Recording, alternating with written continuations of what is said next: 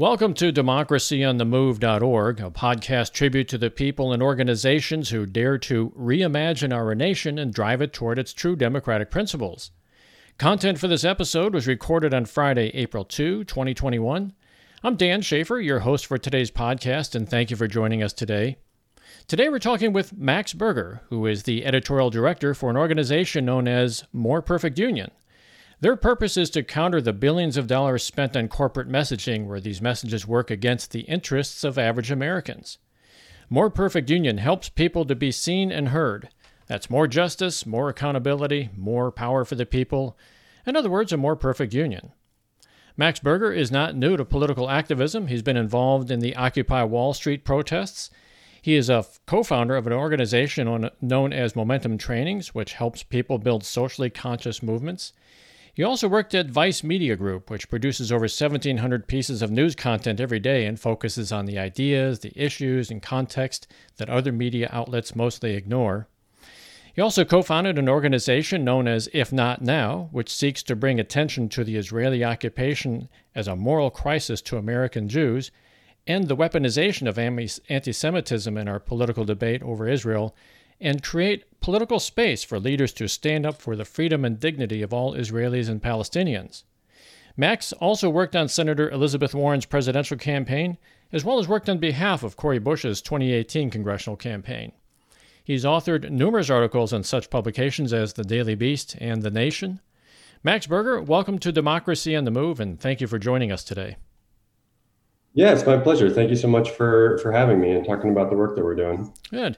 Well, your personal history in activism has taken you to many places, as I mentioned in the introduction, and now you're working with an organization known as A More Perfect Union. You obviously care deeply for the average person, and you spend a lot of your time and energy mobilizing people to fight against injustices.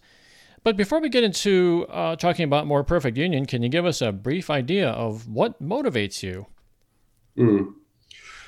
Yeah, I think growing up as an American, you really have to learn how to accept a tremendous amount of unnecessary suffering in our society, especially by folks for whom very little was given. And, it's something that I think as a kid, even I always struggled with seeing folks who were homeless when I was really young used to throw me into a tailspin. And, I think in this country, and I've been very fortunate throughout my life to have an opportunity to travel to a lot of other places. I don't think that Americans always have the clearest sense of just how many things that other countries take for granted. In terms of healthcare, education, basic standard of living and decency for working people that we just don't have here. And I think in a lot of ways that really stems from this understanding that we have in this country that what matters is the market, and what matters is money, and what matters is material success. And I've always kind of believed that that's not what makes people truly happy. What makes people happy is the time that we spend with the people that we care about and the things that we care about. And Sure. We don't really structure our society in such a way so that people have the time to do that as much as they would like. And so we trade a lot of happiness, potential happiness that we would have as individuals, as a society, as communities, for things. And I think that if you look at any of the great spiritual traditions throughout the history of the world, that most of them are founded upon a very similar premise. And so I think it's a pretty universal set of beliefs. But Sure. The way that this country works, I don't think we've ever really tried to put that into practice in a meaningful way. Yeah. Well, the trappings of capitalism, I guess, isn't it? Yeah, absolutely. Yeah. So could you give us a brief introduction to the organization, More Perfect Union, in terms of its motivation and its goals? And if it's not too soon, talk about some of its victories on the path to a more perfect union. Yeah, absolutely. So I think we came out of this past presidential election cycle with a sense that progressive ideas were really powerful, but there needed to be more political support, institutional support to make sure that the kinds of policies and the kinds of vision for America that people like Bernie and Elizabeth Warren ran on had more support. And one of the places where it felt like there was the most need was in terms of media, right? Like the right wing, the Republican Party as a whole has a tremendous amount of organizations and resources that go into convincing Americans of free market fundamentalism and pushing racist messages that divide working class people. And they have a very well developed, longstanding apparatus that is able to put forth their vision of society and convince people of it. And we don't really have anything comparable on the left at this point. And in particular, there are great journalists working throughout various parts of bigger media institutions, but I think it's very difficult given the structure of our media to focus very explicitly and clearly on the needs and interests of working class people, and to do so in a way that is politically relevant and is going to tell the stories of the individuals who are impacted and are leading some of those fights, but also connect those stories and those struggles to the political conversation, and to do so in a way that is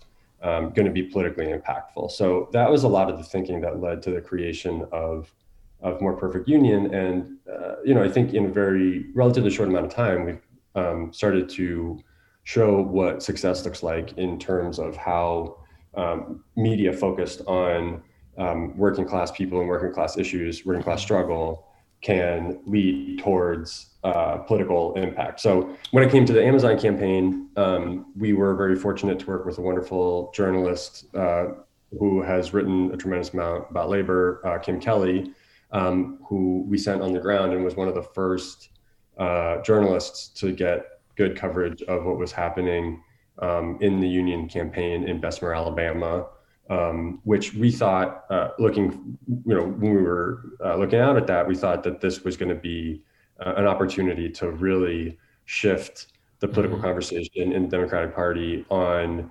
how vociferously people support ongoing labor struggles. And something like Amazon had a real opportunity to be an inflection point in the history of the labor movement if this goes our way. So we were, in a relatively short amount of time, able to create a ton of content that helped tell the story of the workers who were, the conditions that they were facing.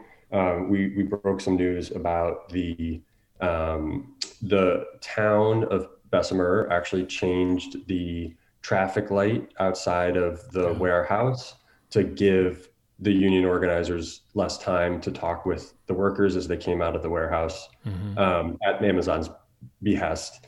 And so we were able to find a number of instances of suppression on the part of Amazon and working with local authorities to help bust the union, or to make life more difficult for the union. Right.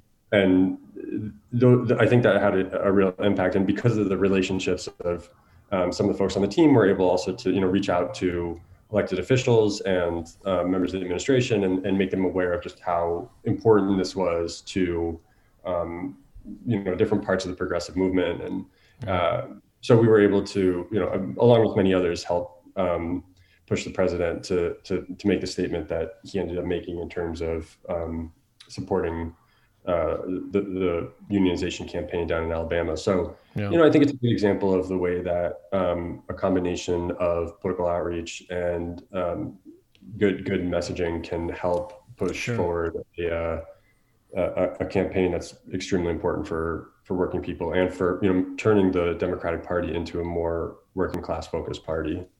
So the website perfectunion.us actually has a very good video on that particular topic, the union struggle with Amazon in Bessemer, Alabama. They talked about that, the fact that the street lights the signal lights were changed to minimize the amount of time that people could spend talking to union organizers. I mean, that just blew my mind when I saw that.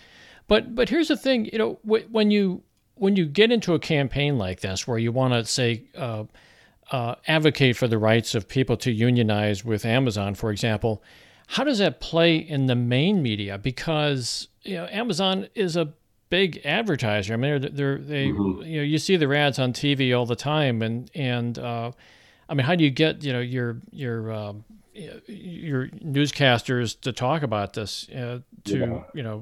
when they're Well, it's being paid interesting. basically by Amazon, right? Yeah, absolutely. I mean, it's interesting because I think in the last couple of years you've seen a pretty significant shift in the media industry towards unionization, Mm-hmm. which I think is happening for a couple of different reasons. But I think there are more and more newsrooms that are unionizing, especially as the industry consolidates and there are mass layoffs. I think I recently saw a statistic that said something like 20,000 journalists were laid off Mm-hmm. sometime in the last 2 or 3 years. So it's been a very difficult moment, and I think those folks are really coming up against a lot of the same market pressures, corporate consolidation, oligarchy that American workers have been for the last 30, 40 years. So there is a lot more support and focus, I think, amongst journalists on working people's issues and union fights. That's probably less true when you start to talk about television, because they've been largely inoculated from that, and it's a bit more corporate, the corporate ownership of cable and network TV is a little bit of a different ball game. Right. So that's a little bit of a tougher nut for us to crack. But I think with the Amazon campaign, you actually really is a good example of, there were many other journalists besides the ones that we were supporting down there, Mm-hmm. who were doing great work on the campaign, and it actually, I think, received on the whole very fair and favorable coverage from the mainstream press. I mean, you also then have to contend with the idea that the Washington Post is literally owned by Jeff Bezos. Yeah. And to your point, just this morning, and we can send you some stuff on this after I get off.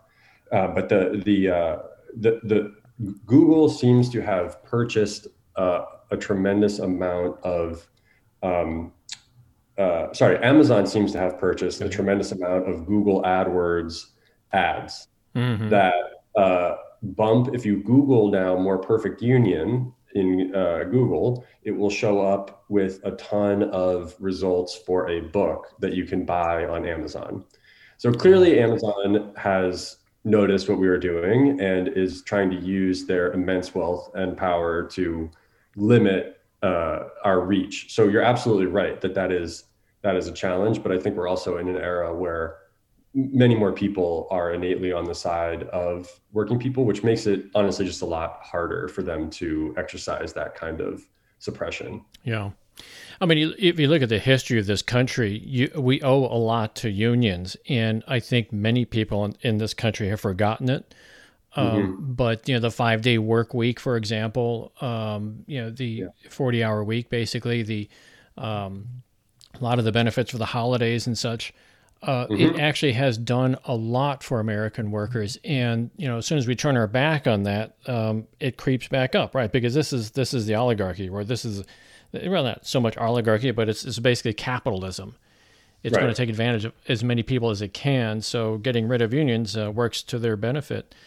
Yep, absolutely. I mean, and that's what we've seen over the course of the last 40 years is, as the number of workers, especially, not in government workers, right? Like private sector workers, Hmm. has really collapsed in this country.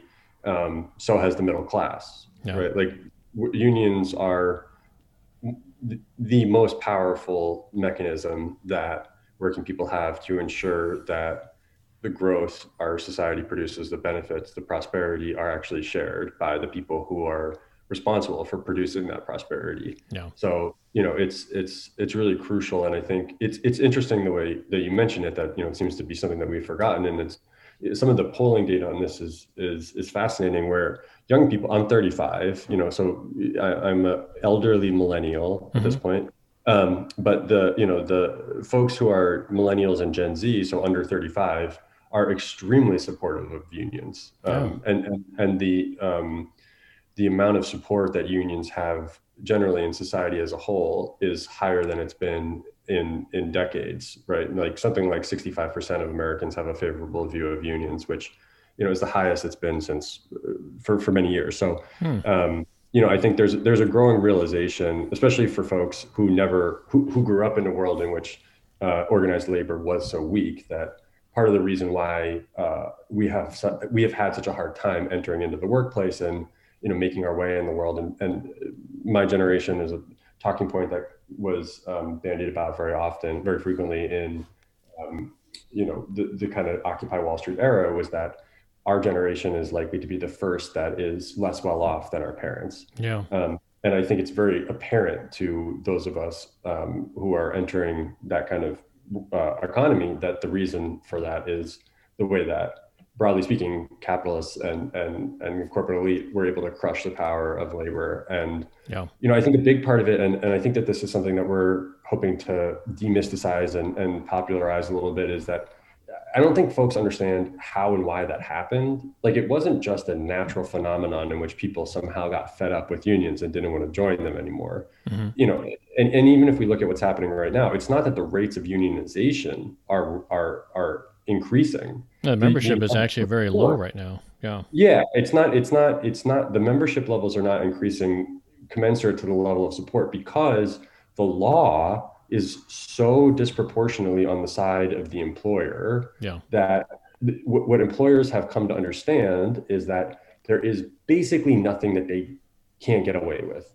right? Like there are the laws that defend people's rights to organize in this country are so weak and so meekly enforced that employers are really able to do whatever they want to workers who try to organize. And the right has also been incredibly strategic in targeting various, sources of union power and various ways that unions try to leverage their power in the political realm to limit the power that working people have to fight back. So, we're kind of at a low point in a lot of respects, but in that there are so many people who have realized, okay, this is crazy. Like, we can't keep doing this, and that it has huge material effects on everyday people's lives.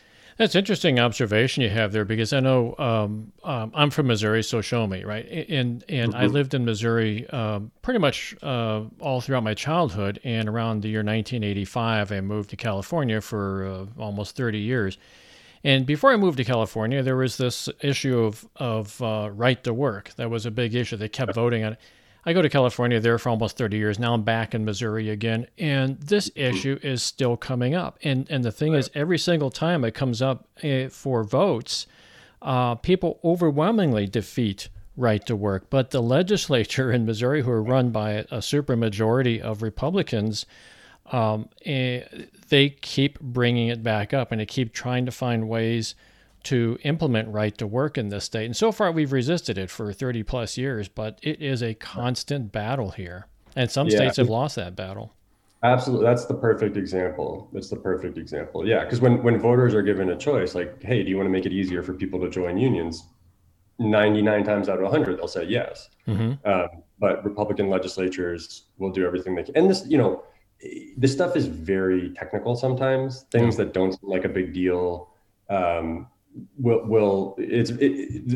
more arcane the details become of labor law and sort of these nuances that don't feel particularly resonant to normal people, the easier it is for lobbyists to slip it in the dark of night when nobody's looking. And you tell a person on the street, like, hey, did you see that they changed at-will employment law, blah blah blah blah. That's they're whatever. I don't know. It doesn't matter. Doesn't seem immediately important. So it's it's been a difficult issue, I think, for labor to figure out how to animate people around, even though it has a tremendous impact on people's lives.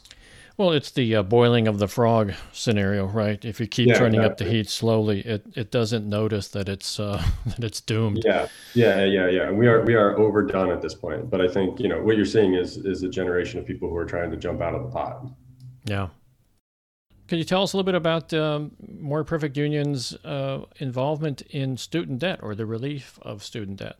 Yeah, so this is another issue where there's an opportunity, I think, for Democrats to demonstrate what it means when working people vote for us, because we can do meaningful things to help them in their lives. So, student debt is an issue that reaches people across generations. It's kind of a popular misconception that most of the people who are affected by student debt are young people, and it's true. People of my generation and younger have been deeply impacted by student debt, and it's really limited our prospects, our ability to buy homes, to start families. But people don't understand that there's actually, there are people on Social Security who are paying student loan debt, and you cannot discharge that debt. So, grandparents, aunts and uncles, parents who signed up to be responsible for, either their own education or the education of their family members or children, who now are still holding debt, even their later years. So there's a huge issue in this country, and what we're asking for is to see President Biden use the authority that he has to forgive student loan debt. Sure. The big debate here has been whether he has the authority to do this through the executive branch, or it needs to be done through Congress.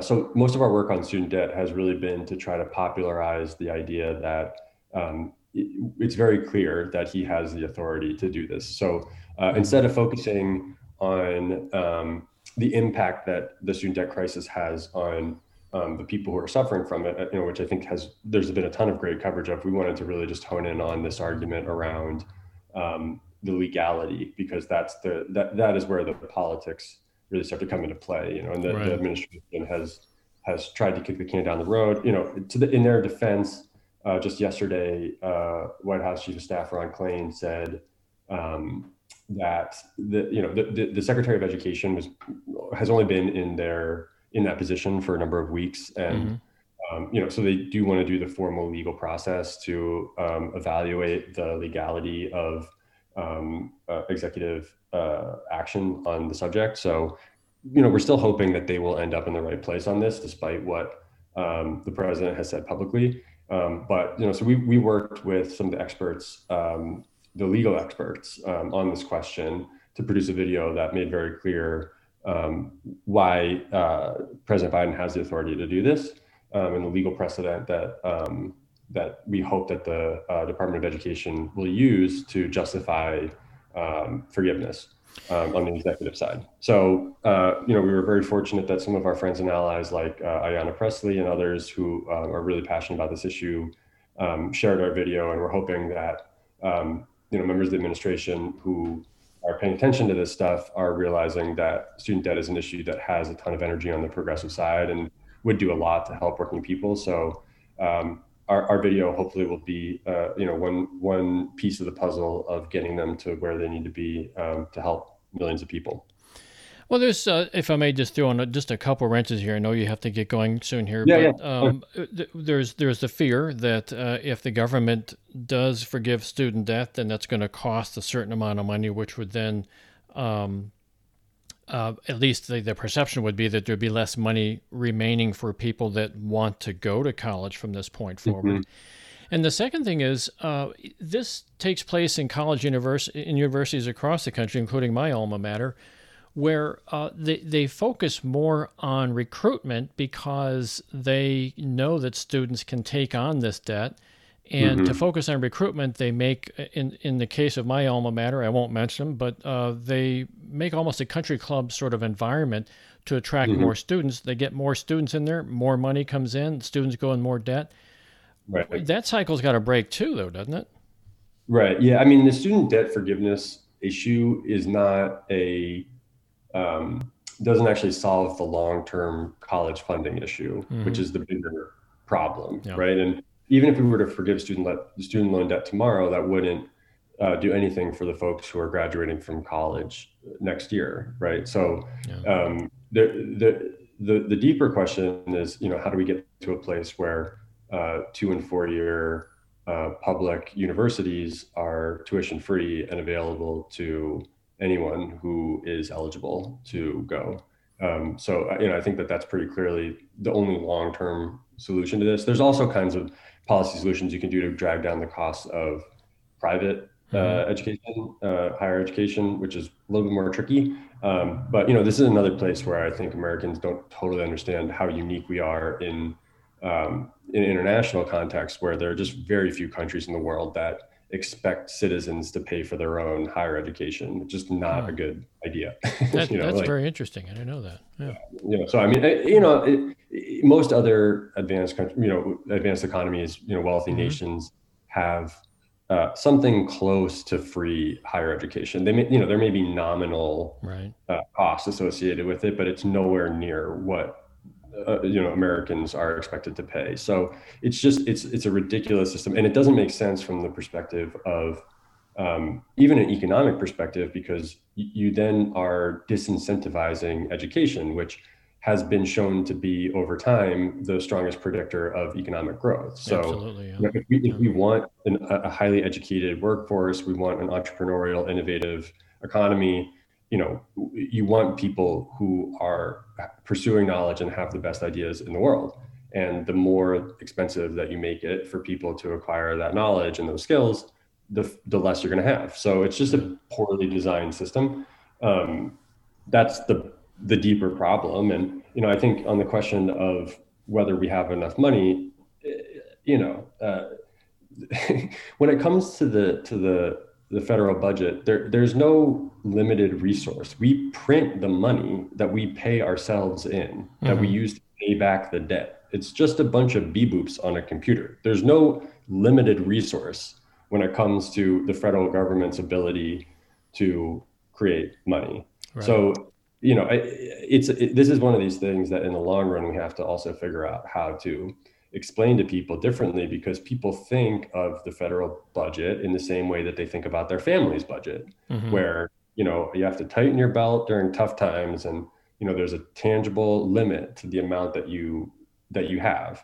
Right. And that's not really how it works for the federal government. So, the fact that also when we're talking about the numbers here, they're not so big that it would really have any kind of impact on our ability to fund other programs. We absolutely could continue to do, it would be something that would not limit President Biden's path towards passing the big jobs package and infrastructure package that they just rolled out, or any of the other things that he intends to do with his agenda. So I think it is a very widely shared fear, but it's not one that's particularly rooted in reality. Okay.